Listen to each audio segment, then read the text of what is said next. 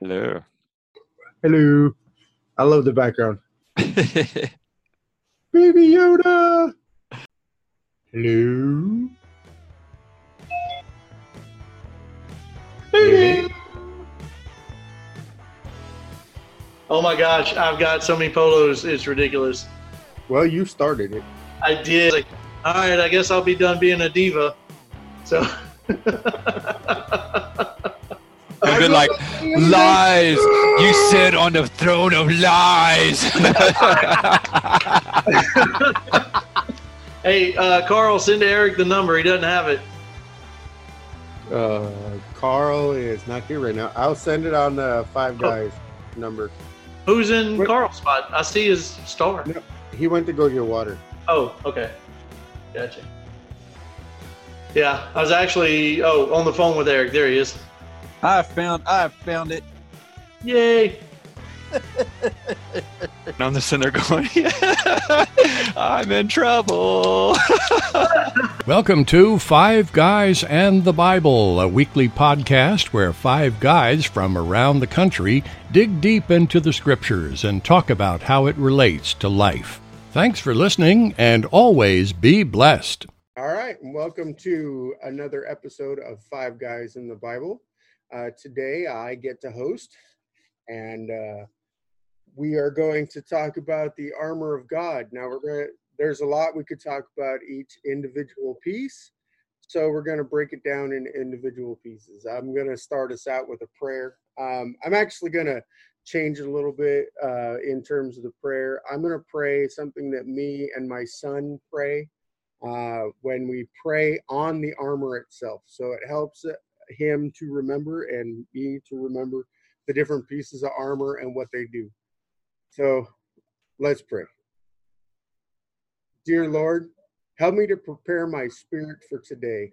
Help me to resist temptation and to stand against the plans of the devil. Help me to remember my fight is not against my fellow man, but against the forces of the devil. Help me to stand in your presence and walk boldly in your will. Help me to remember your armor daily. Lord, let me equip the belt of truth to protect me from the lies of darkness. Do not let me be vulnerable to the lies of the devil. Protect my heart from the wickedness of this world with the righteousness that comes from Jesus Christ. Let me stand on the promises in your word by equipping the boots of the gospel of peace. Let me rest in the grace of my soul being saved. Protect me with the shield of faith so that I will not doubt the truth of the Bible and the power and love of you. Protect me with the helmet of salvation so that I may remember I am set free from temptation and condemnation. Protect my mind and keep it focused on you. Help me to commit your word to my memory and to my heart so that I can strike against the evil of the devil and resist temptation. Help me to pray in the Spirit always and at all times for everything, knowing that I am nothing without you. Keep my heart and mind pure and focused only on your love and will. Help me to seek your face as I set out to advance your kingdom and love others as you love me. Help me to speak only the words that you have given me in love. I pray that you light any darkness in me and separate it from me as the east is from the west. Lord, let me grow closer to you daily and anoint my head with oil and ignite my spirit with an overflowing of the Holy Spirit. Let me be bold to proclaim your truth and move in your will. In Jesus' holy name we pray. Amen. Hi, and welcome back to the podcast. Today we're going to talk about another piece of the armor of God. Today we're going to talk about the breastplate. Now, I have been trying to figure out how to best discuss the breastplate because it varies. People in their heads have a visual of what they believe the armor look like. They look at the Roman centurion armor where it's got the banded mail that goes all the way around the front and the back. And historians have said that is actually a romanticization of actual armor. and that it was actually more of a heart guard, which is basically a foot by foot piece of metal that covered the heart, that had straps that went around the back, and that it had no back. In ancient times, the breastplate, was called the heart guard for the Jewish people, and the cheaper armor, because the only thing that the armor, the breastplate or the heart guard was designed to do was to stop direct attacks to the heart, from direct attacks.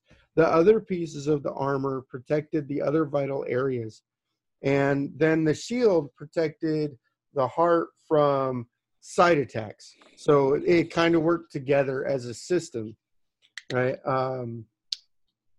The heart guard had no rear armor. The back was exposed.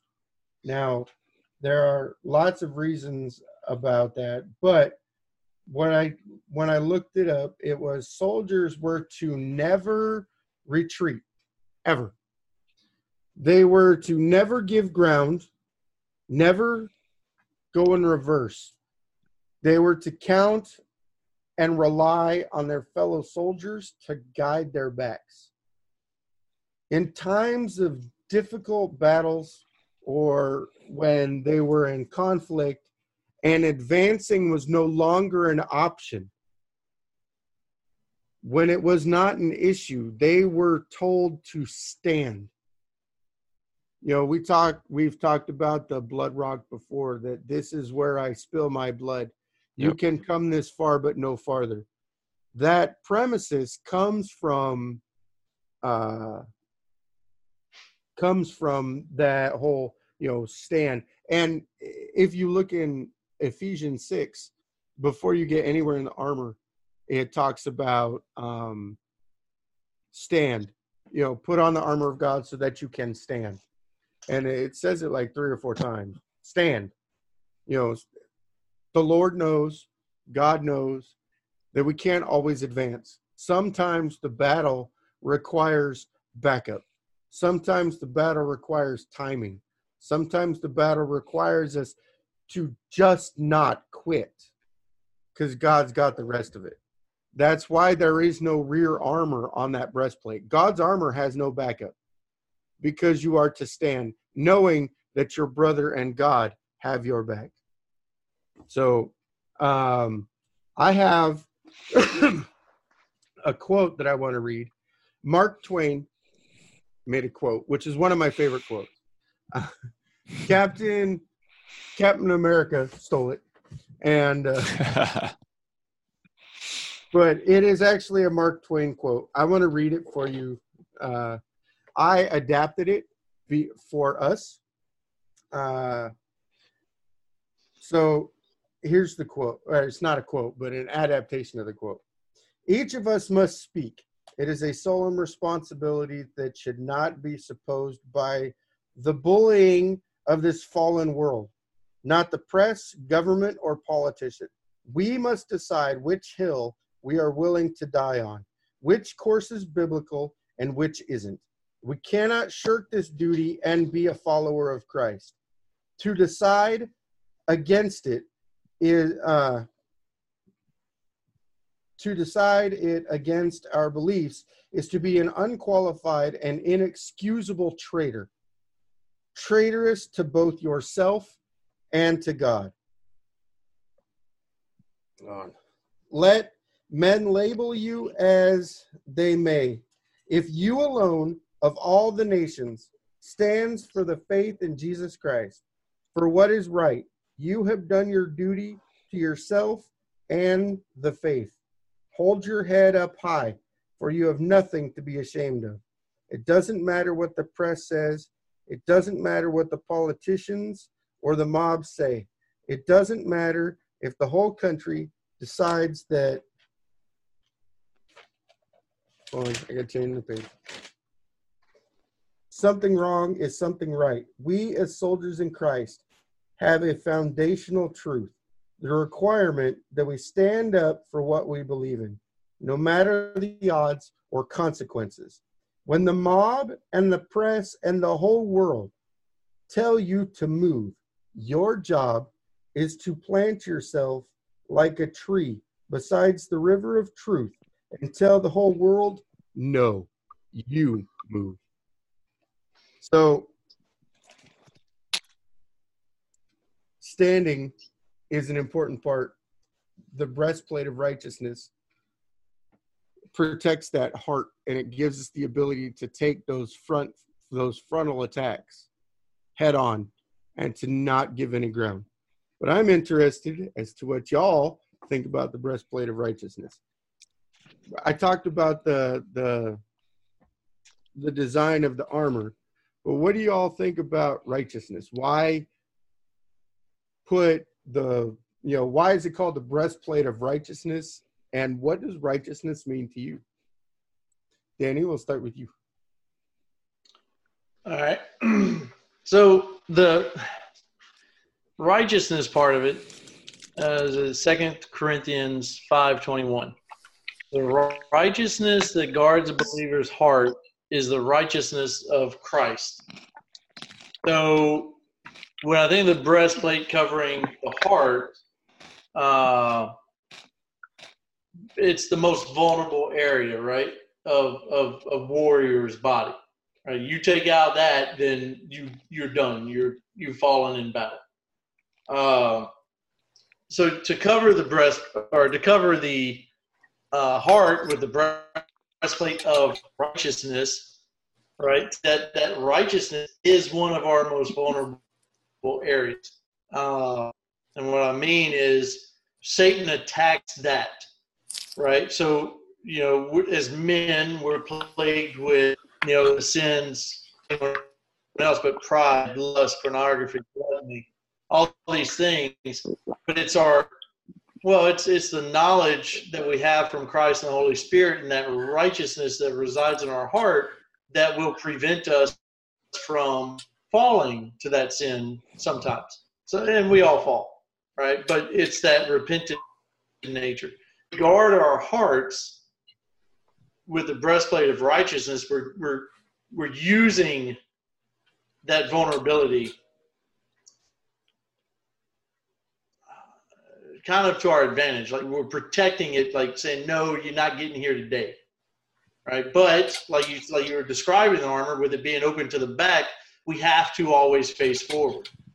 Right. We have to face our demons, our enemies, right, where the attacks are coming from. We can't shirk away from them, because if we shirk, we're now exposing areas. And just from a militaristic point of view, that's that kind of the way I look at it, I guess, is you just, the heart is where we're the most vulnerable. That's where, what part of the Bible says that a man's heart is wicked? We're just wicked. That's where it comes from, like that wanting to sin, right? That, like, oh man, it just feels good, right? Well, no, we got to guard that. Like, we got to keep the sin out. Somebody said something? Nope, keep going. Nope. If you have more to say it. No, yeah. You're on a roll.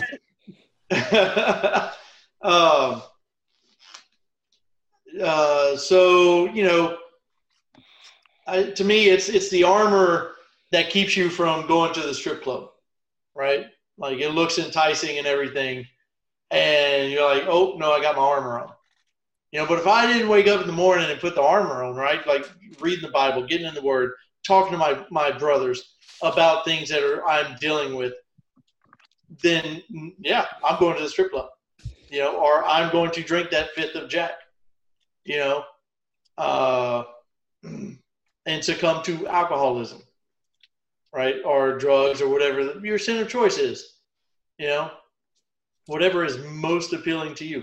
So that armor, to me, is one of the most important pieces, because you've got to guard your heart. You have to.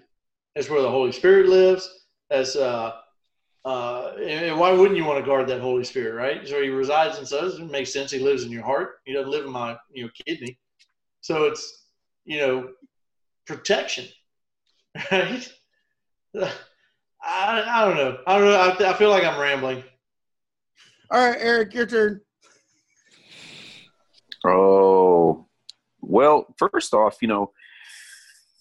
righteous. Thinking, how do you follow that up, right? Yeah, I know, man. Holy Spirit's not the kidney. Got it. Well, the interesting thing is, if to say somebody's righteous, that means that they're in right standing with God. Okay. Righteousness is defined as the quality of being morally correct and justifiable.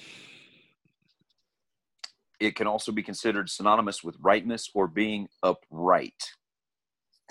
One of the, I like the way, Arthur, you put it. It was just like, the breastplate of righteousness was, just a piece that covered the heart area.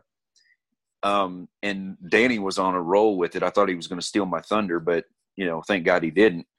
I had to leave something for you. Yeah, you had to leave me at least a scrap from the table of goodness that you had. Notes offline? I'm just wondering. But I'm looking at Amazon Music.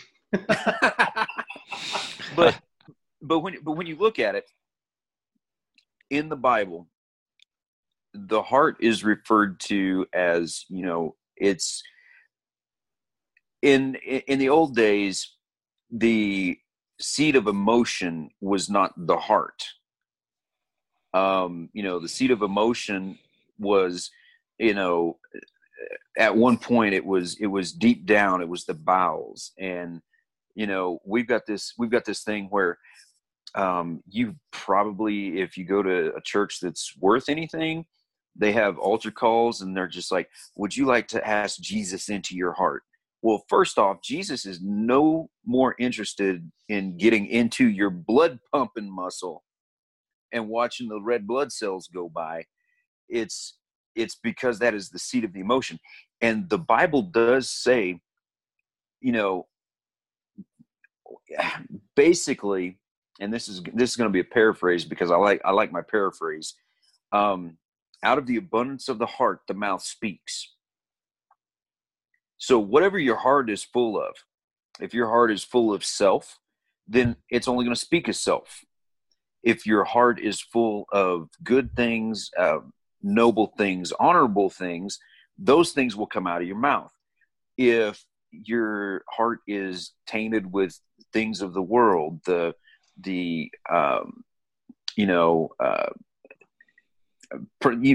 brought up pornography, okay? So if a man's heart is full of pornography, then what's going to come out of his mouth is, just perverted sexual references. So it's really it's a good analogy that, hey, the breastplate of righteousness back in the day was that, like Arthur described, it was just that metal or really durable material that stopped attacks. And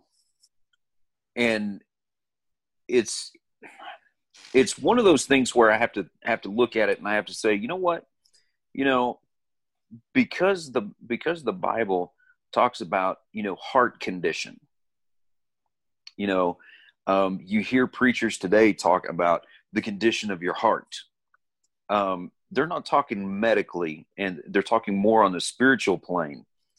And it is very important to guard your heart, which I find kind of ironic, because these two little holes right here, and I'm about to poke myself in the eyeballs, it's the stuff that goes in your eyes, the stuff that goes in your ears, filters its way down to your heart, down into your soul.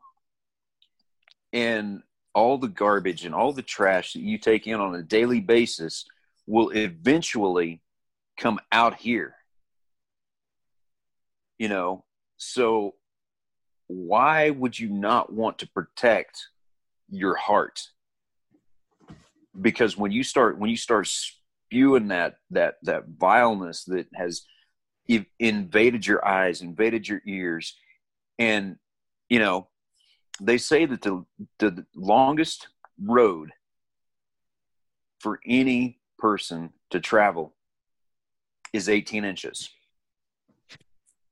It's 18 inches from your head to your heart. And you've got to get your head knowledge synced up. Yeah, quit trying to measure it, Danny. It's not going to work. Just trust me on this one. But we've got to make that. We've got to bridge that gap of 18 inches, because what our heart knows, we've got to get our head in line with that. We can believe a lot of stuff with our head. I can believe that I'm Santa Claus, but it's going to take a long trip down 18 inches to get my heart to believe it. So the heart is a very vital organ. It's not only physically, but spiritually, that heart is so important, and it's got to be protected. And unfortunately, I would say that the majority of Christians don't realize that, because they think that they can go to church on Sunday, punch my time card, check that box, and then they can be all spiritual and pious and gas bags and religious idiots and live like the devil Monday through Saturday. And eventually what they take in throughout the week, eventually that's going to come out, and it's going to overrule all the good stuff that they get on Sundays, provided they get good stuff on Sundays. So, that's my take on it. Yeah, you can't defeat full-time devils with part-time Christians. Yeah. Bingo. All right, Carl, what you got? Okay, so part of me really wants to geek out, but I'm not. So righteousness. All right, before I actually get in about what righteousness, You say geek out with Baby Yoda behind you. I know. All right, so the breastplate of righteousness. So when Paul was writing at Ephesians 59:17, which talks about God, right? He put on righteousness as a breastplate and a helmet of salvation on his head. He put on garments of vengeance for clothing and wrapped himself in zeal as a cloak. So he references Isaiah when he's talking about the breastplate and the helmet. They kind of go together because it's the two parts, right? If you get hit in the heart, the chest area, you're dead. Or if you get your head chopped off or your head damaged, you can't function either. And so what we have here is we have to have an understanding of the Old Testament, what it was righteousness in the Old Testament. And righteousness in the Old Testament is which all centered around God, right? It's a God of righteousness who acts rightly in all of his works and judgment. We see that in Genesis 18:25, Deuteronomy 32:4, Psalms 11:7, Daniel 9:14. And so it's this Old Testament that concept of righteousness is God's judgment, and he's the one that judges. And we see that in this in Isaiah, right? So you put on righteousness. So he's coming and he's going to attack, and he's going to deal with our enemies, right? But it's not enemies as in physical enemies, it's enemies of the soul. So this righteousness, so the breastplate of righteousness, I think we need to have both an Old Testament and a New Testament concept. So when we put on the breastplate in the Old Testament concept, and we think about it as that we're putting on with an understanding that we don't need to retreat, like Arthur was saying, because God is already going to be fighting those battles, right? And that spiritual battle, like he is that wrathful judge, and he's going to fight like that. Now, we're sinners, and so how do we protect ourselves? Because we should fall under wrath. And that's where the New Testament concept of righteousness is found in Jesus. And if we go to, I like Romans 6:13, do not present your members to sin as instruments for unrighteousness, but present yourselves to God as those who have been brought from death to life, and your members to God as instruments for righteousness. So we present ourselves as these instruments for righteousness, which are these instruments, and we have this New Testament concept of righteousness. And I want to make sure I have my notes here correct. Sorry. And that's the purpose, that Jesus is the promised Messiah, and God's purpose of righteousness and salvation are spoken as centered in him, because we can't handle God's wrath. Jesus did. And that's that righteousness. So that is that sin, that he took care of that sin so that we can have it, and then we go through. And so if you kind of merge both of them, I read this quote, is that therefore, as in the Old Testament, so also in the New Testament, God's righteousness, which expresses itself in wrath and judgment against unrepentant sinners, triumphs through love in the form of salvation from sin for those who repent and claim God's covenant promise fulfilled in Christ. So when we put on the breastplate, we're putting on this acknowledgement that we understand who's fighting for us, right? What's that song like? Or, like, who can be against us, right? With God's for us. So we have this understanding that this battle is being fought by the God of righteousness, but we as Christians have already submitted into righteousness through Jesus, through our covenant, right? Through us accepting Christ. And so we don't need to retreat because we have that faith. We can stand. If you look at, actually, when it talks about righteousness and it talks about like the Hebrew word, it means straight or right? So we're going to stand straight. We're going to be right. The Greek, when it comes into it, is referred to that which is in accordance with law or social norm, right? And so it's something to do justice, to be just, to do the right thing, to justify. That is the thing. So, and we can do that because of the breastplate of righteousness, what we put on, and it's that understanding of who God is and then who Christ is in us and for us. So that's for me, when I read the breastplate, that's where I went. I went to try to find an Old Testament understanding, and then 2 verses, that verse in Isaiah, and then I love that verse in Romans when it talks about how we're supposed to present our bodies as not as unrighteous, but as of righteous. I like it. The breastplate also protects feelings, like friends protect feelings by not sending polos. Eric, stop texting me. We were trying to do a podcast, and y'all are sending polos back and forth. No. You guys are just not paying attention. All right. So, Carl, I love what you're talking about. So let's talk about how we be righteous in today's world. Because if we're going to put on that breastplate, if we're going to put on that righteousness, what do we stand for? How does that relate to what we do today? Okay, Eric, you and your goofy face. You get. Oh, heck, come on now. No, they can't see you, but I can. What do we stand for? We stand for what's right.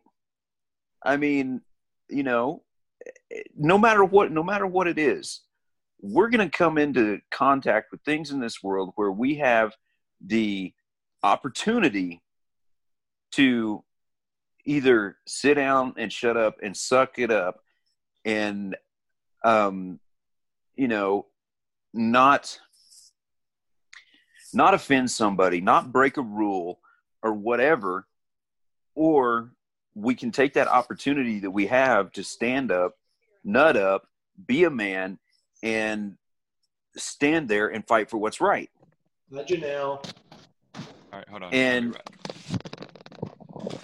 And that's what we need to do. We need to be strong enough in ourselves and in Christ to be able to stand up against the nonsense and junk of the world. If that means that junk of the world has crept into, if junk of the world has crept into, for example, if junk of the world creeps into my church and the pastor starts talking stuff that's not scriptural and claiming it like it is, then it's my obligation to go to him privately and say, look, I don't agree with what you said. I really don't. Here's why I don't agree with what you said. Here's what the word says. Here's what you said. It doesn't line up. And that's where I think that we need to man up and be men about it. And, for lack of better terms, we need to let our balls drop and be the men of God that we're supposed to be. So you got to stand up. You got to stand up and fight for what's right. And it's not what the Beastie Boys said. You got to fight for your right to party. You got to fight for. I was waiting for that reference. Hey, I'm showing my age, okay? But anyway, we just have to do that. We have to fight for what's right. And yeah, it's going to cost us. It's going to cost us. But if we're not willing to lose everything for God, then there's a problem.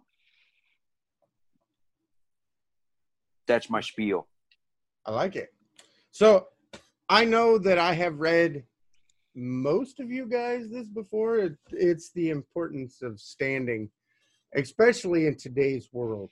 Now, Carl, you are editor, so if you want to keep it in, I want to pause because it has some, not cussing, but it has some adult content. So here, I will read it. All right. So. Beep. Beep.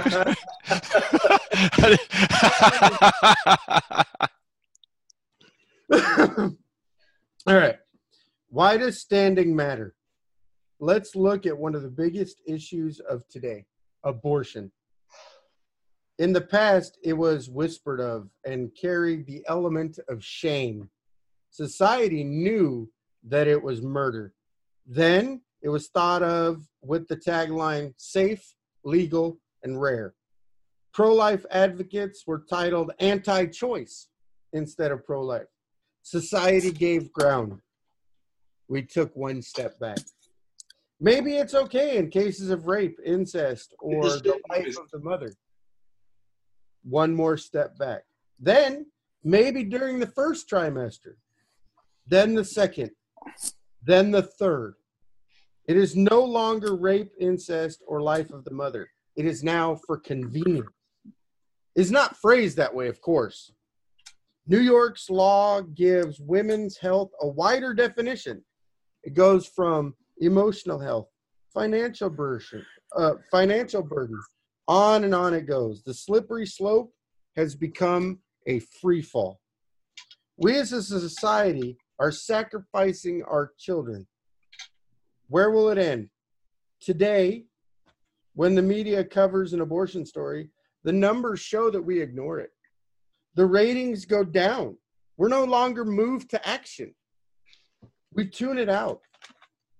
I know where it will end. Let me tell you the story of Baby Nauer. This story is tragic, but it is what we are running towards.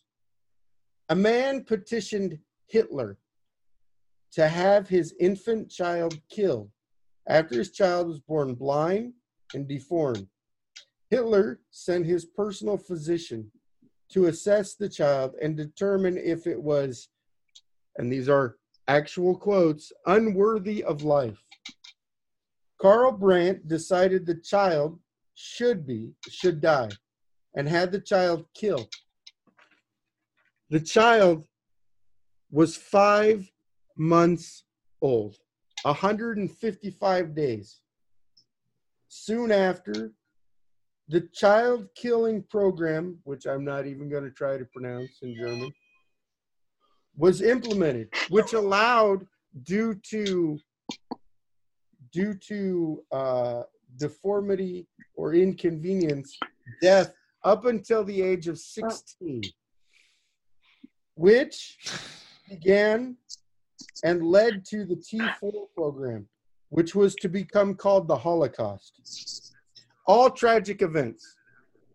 But let's go back a little.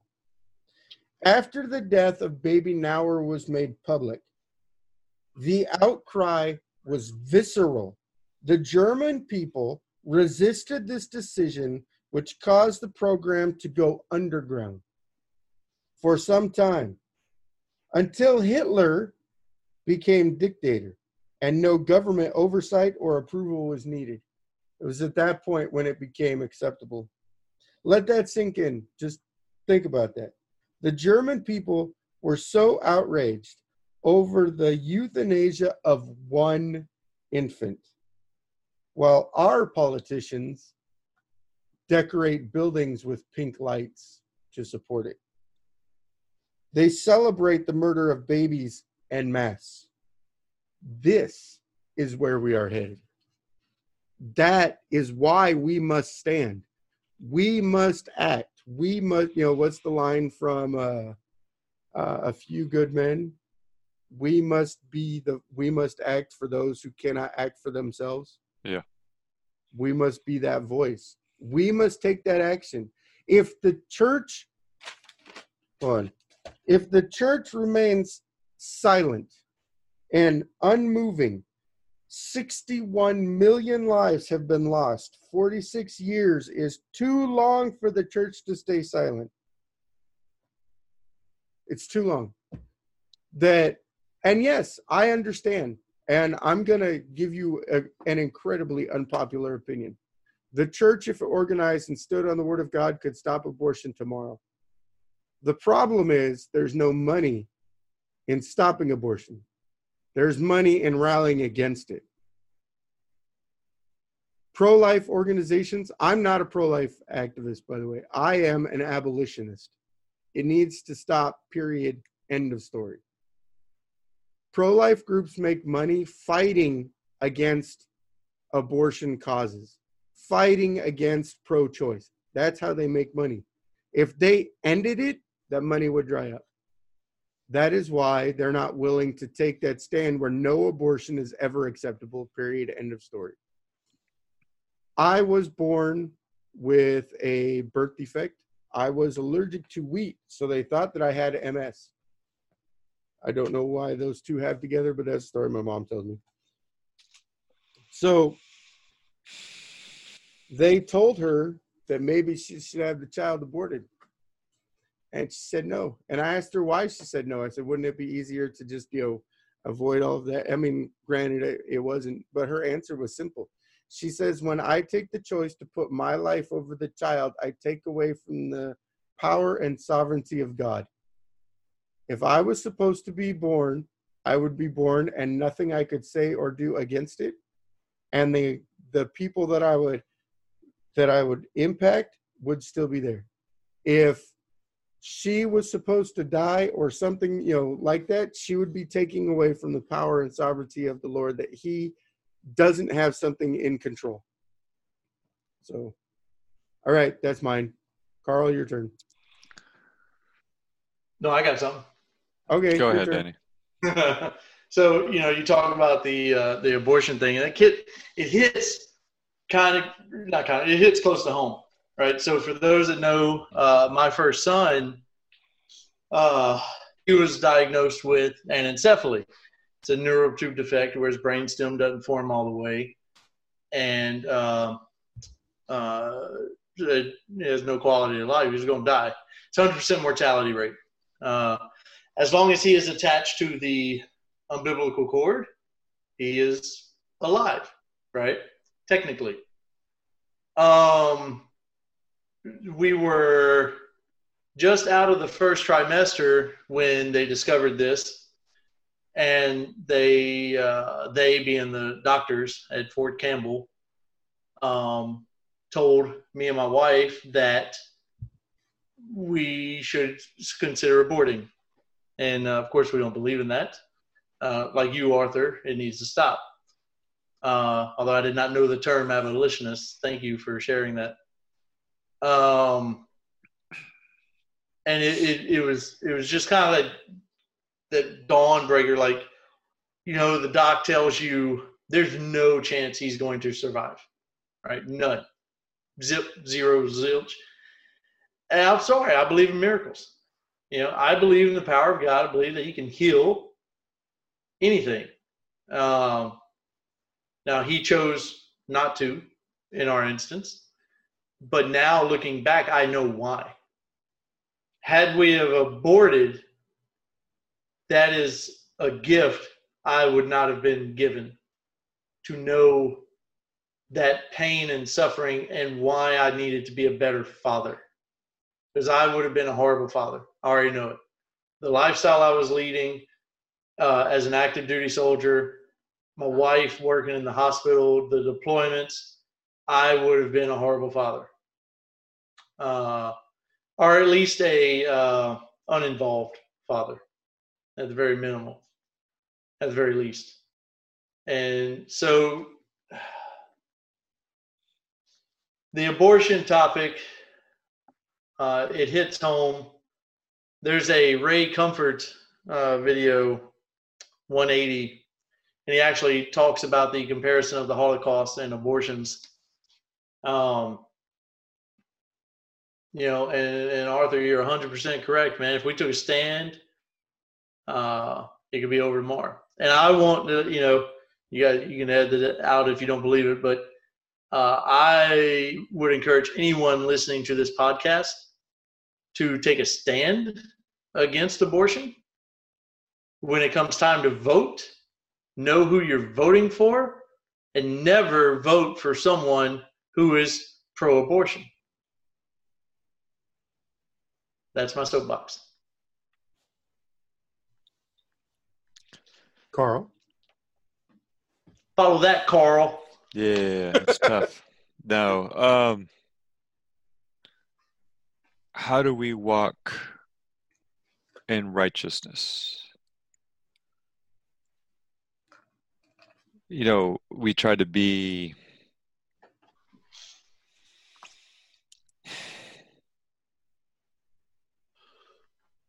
it's walking as we grow in the likeness of Christ. So it's, you being renewed in the image of God, that's the word I'm looking for, the sanctification process as we're going, which isn't going to, the sanctification is a process that ends when we go home, right?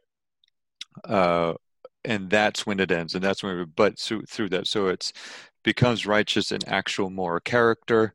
We become sanctified. So it's being renewed in that image of God, and it's doing those things. It is making that stand. We had that podcast where we kind of talked about righteous anger, and it's like how you're going to deal with sin. So, going back to the abortion thing, so I've been going through the book of Joshua lately, and I love the story of Jericho. All they did was walk around the city, right? They were given orders. They walked around the city because they knew that's what they needed to do. They blew trumpets. They did these things. And then there was time, right? And then on the seventh time, they blew trumpets and the walls crumbled, right? And during that whole time, though, they did yell wherever Joshua said to yell, right? We don't know, but could you imagine if you took believers, a church, and they did a prayer walk? What would happen if a church or a group of believers walked around an abortion clinic for 7 days praying? Would the walls crumble? I think they would. Right? Because you're showing that faith.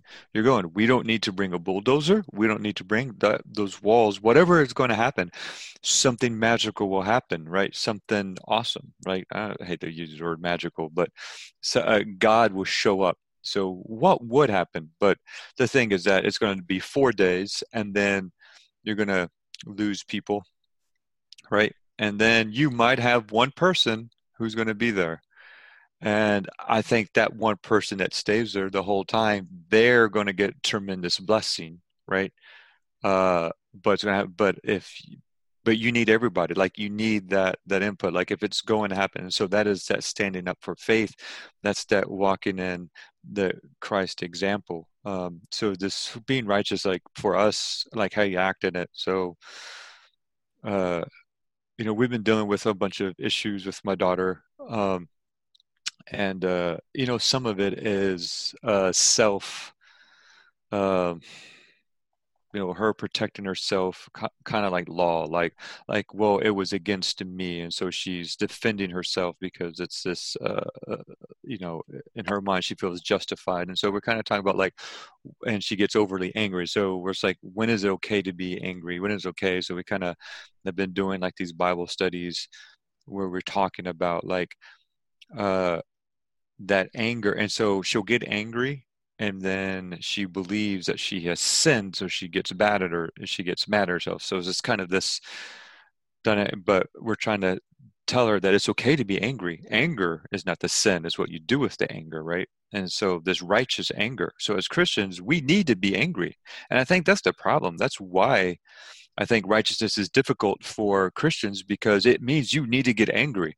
Like, you need to sit there and get pissed off. Like, let's just say you have to. Like, you need to get angry at abortion. You need to get angry at sex trafficking. You need to get angry at these things, and you need to do something about it.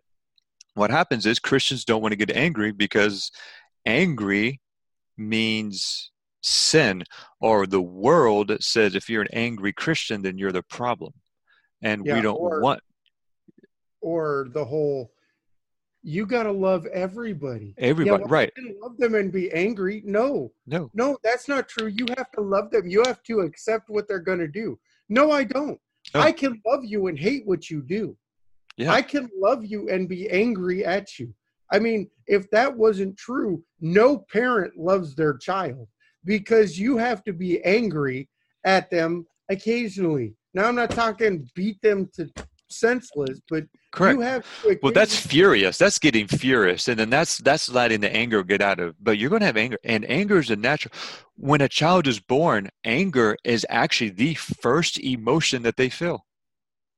Oh, the crying. They were crying. Yeah, they were comfortable. They were getting food. They were comfortable. It was awesome. Sometimes they had music playing, whatever, people talking to them. And then they get ripped up, spanked. They're crying. Anger's the first. They're not happy. When I wake up in the morning, the first thing I feel is anger, because I'm awake. Yeah. Ridiculous. There you go. But so walk as righteousness for us is being that Christ-like. And it is okay to get angry. Now, it's what you do with the anger. Now, being angry is not the sin. It's what we do with it. Because the Bible has many times where people got angry, and, God got angry, God did say, but they didn't sin. They had the anger, and then they kind of do it. Man, look at someone that imprecatory Psalms, right? It's like, God, these people, I'm angry, and I need you to help me and fight for me and to defeat your foes. Like, I want you to go and kill your foes. When the sons of thunder, right, the brothers, right, when they went there and they wanted to destroy the city, they got rebuked, but not in like, you guys are evil, right? He just said no. Like, hey, all right, I'm glad you're angry about this city, and then you want to rain down, but no. We're going to move on, right? Or like Eric's favorite one, Jesus flipping tables in the temple. Yeah, but that's, for me, that's righteousness, and that's what we need to do. And I think the breastplate helps us because it's that mindset of who we are putting on. So when we're putting on this armor, we're putting on Christ, right? We are putting on aspects of Christ, aspects of God on us, and we try to walk. It's not us. It's not anything. What we are putting on these, and that's what we need to remember when we're putting on this armor, whatever it is these are all attributes that can be contributed to God, that can be contributed to Christ, and that kind of gets us in the right way, I guess, or the right headspace to go do what we need to do. I like it. So good. I think we covered everything about the breastplate. You know, the emphasis on standing in a world that is unrighteous, that is evil, that is wicked, and how we stand against it.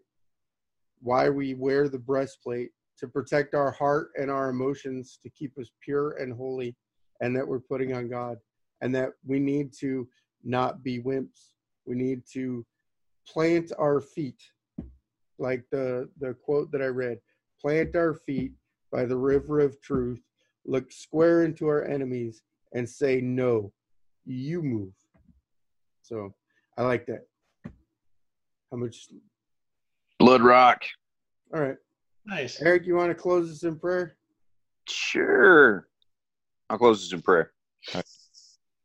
Heavenly Father, we thank you for this time that you've allowed us to be together as the Five Guys podcast. Lord, I just pray that the discussion that we've had about the breastplate of righteousness, Father God, will sit in and echo in the ears and hearts of those who listen.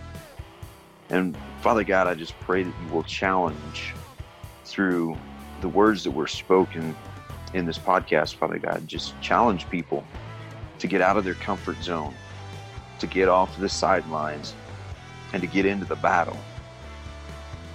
Because life is a battle, and it's a battle for souls. And Father God, I thank you for the honesty and transparency that my brothers have opened up and shared in this podcast, Father God. Lord, I just ask that you be with those who listen to this podcast, those that may just stumble upon it, or those that it gets shared with, Father God. Be with them, bless them, and Father God, be with each of my brothers tonight, and just give them strength, give them courage, and as always, we just ask that you be glorified. In Jesus' name, amen. Amen. And